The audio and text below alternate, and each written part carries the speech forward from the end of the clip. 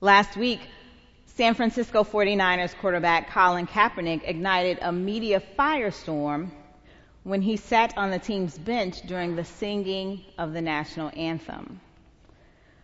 When questioned about his decision to remain seated, Kaepernick answered in part that he would not stand up to show pride in a flag for a country that oppresses black people and people of color. In spite of the backlash he received, Kaepernick continued his protest, this time taking a knee in the 49ers game against the San Diego Chargers last Thursday. Kaepernick's actions have been met with both criticism and support. Many have condemned his refusal to stand, calling his behavior inappropriate, unbecoming of a professional athlete.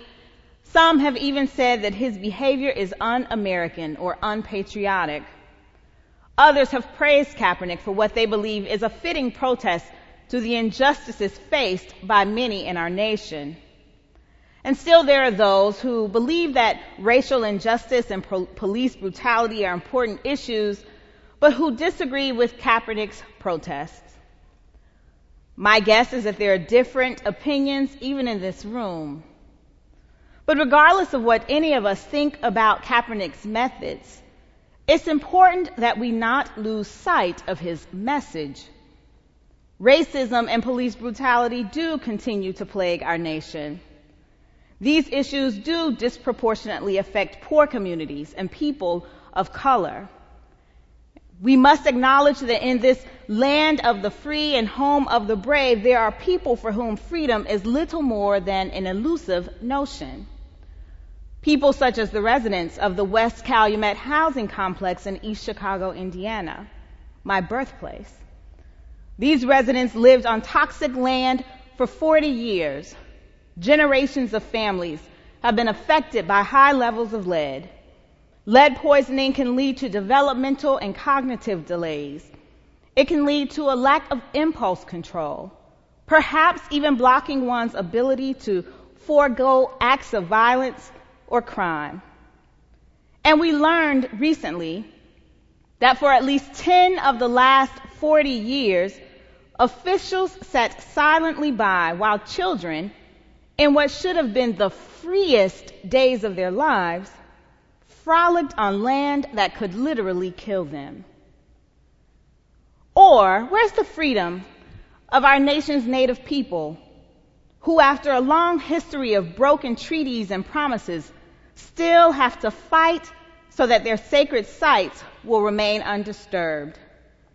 People who just this weekend had to fight off dogs and pepper spray simply because they asserted their right to uncompromised drinking water. There are people for whom minor offenses or no offenses at all had to pay for their freedom with their lives in our nation. People such as Tamir Rice, Tanisha Anderson, Rakia Boyd, Michael Brown, Eric Garner, Akai Gurley, Sandra Bland, Freddie Gray, Jessica Nelson Williams, Alton Sterling, Philando Castile, just to name a few. Kaepernick's message is a timely reminder that there is more work to be done so that we may be the nation we aspire to be, so that we may say in all honesty that we are a land of the free. In today's reading from Jeremiah, we encounter another community that is struggling to live into its promise.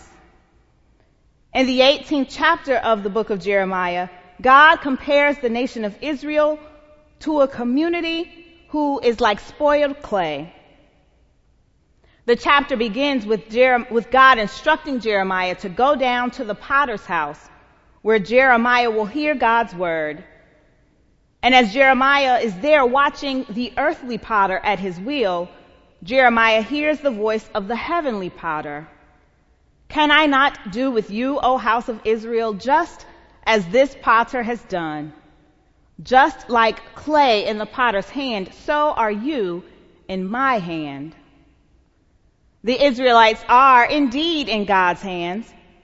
God had declared earlier in the book that he could destroy the house of Israel, but God left room for grace. God says in this reading that at one moment he might declare his plan to destroy a nation, but if that nation turns from its evil ways, then God will change God's mind. In other words, the nation of Israel still have time to heed Jeremiah's warnings. They still have the opportunity to commit to the Lord and to stop worshiping other gods. And if they do, God promises to withhold disaster from them. Despite their past faults or any prior disobedience, if this community returns to God and remained true, God would forgive them and reshape their future. The same is true for us today. God is the potter. We are God's clay. God has the power to reshape us and make us into pristine pots that we were designed to be. But our outcome is largely determined by our own willingness to turn away from our brokenness. God gave Israel a choice, and God gives us a choice. For the Israelites, their choice was to turn away from the idols that they were worshiping. And we too are at a turning point. Something is happening in our nation. We seem to be in the midst of a shift that's almost palpable.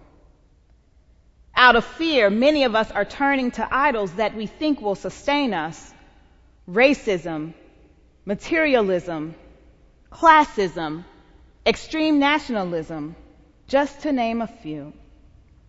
But these idols will only lead to our destruction. If we want to be molded into the pots that God intended us to be, then we must turn away from these idols. We must turn away from our brokenness. Right now, God has us on his wheel. But if we want to be reshaped into something beautiful on the potter's W-H-E-E-L, then first we have to make sure that we're in the potter's W-I-L-L. Being in the will of God means that we live and act in love, not from a place of hate or fear. God wants good things for us. God says later in the book of Jeremiah, I know the plans I have for you, plans to prosper you and not to harm you, plans to give you a hope and a future. God wants to be good to us, to bless us, to reshape us. And God is able to do that. I like the way the Message Bible says it. I can work on you. God can work on us collectively and individually. But we must do our part. God says, turn now from your evil way and amend your ways and your doings. In the reading that we heard from Philemon, Paul encouraged his friend Philemon to set free his slave Onesimus. For us, amending might mean setting free any ideas or practices that keep us separated from God. In our nation, amending our ways means acknowledging our difficult past and working to create a better future. It means that we not prioritize our ideals of patriotism over the people that make up this country. It means valuing our flag to the extent that it represents actual freedom for everyone. Whatever it is that we need to amend, be it things we do together or things we do in our own, it's time to get busy so that God can begin to reshape these lumps of spoiled clay. Now, reshaping isn't instant.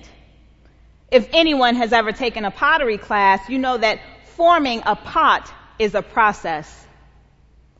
First, the potter starts by packing the clay tightly.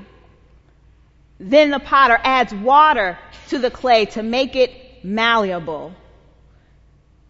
The potter then begins to spin the clay on the wheel round and around. As the clay is spinning, the potter presses on the clay from the top. And when the clay is close enough to the wheel, the potter begins to add pressure from the sides. And depending on the type of pot that the potter is creating, the potter begins to dig a hole in the center of the clay. The potter uses his or her hands to create a hole that is just the right size for this container. And after the potter sinks the hole into the clay, the potter begins to stretch the clay upward to just the right height.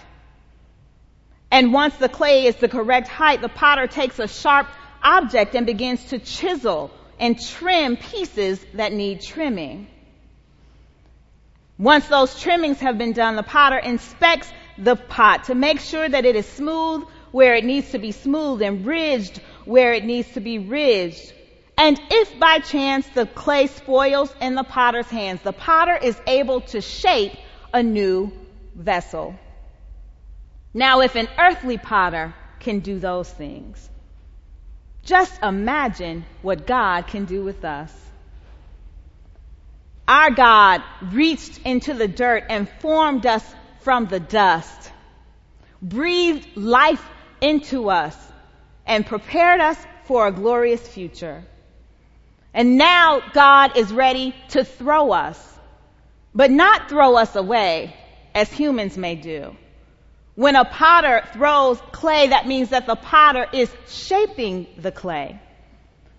There's someone here today that God may be throwing, not casting you aside, but reshaping your heart, molding you, smoothing out your lumps and bumps, getting you ready for the work that you are called to do. So when you feel the water coming into your life, know that the potter is softening you up for your shape. And when you feel the pressure coming in from all sides, realize that the potter is pressing in on you, preparing you to be a sturdy vessel. When you feel your inside being hollowed out, know that the potter is removing people and things and ideas that you no longer need. When you feel yourself being stretched and pulled, remember that the potter is creating you and knows just how tall you need to stand. And when you feel dizzy because life is going around and around in circles, remember that the potter is keeping you on the wheel just a little while longer. So no matter how hard it gets, no matter how long it takes, stay in the potter's hands. There's an old song that we would sing that says, "Have your own way, Lord, have your own way. You are the potter, we are the clay. Mold us and make us after your will, while we are waiting, yielded and still."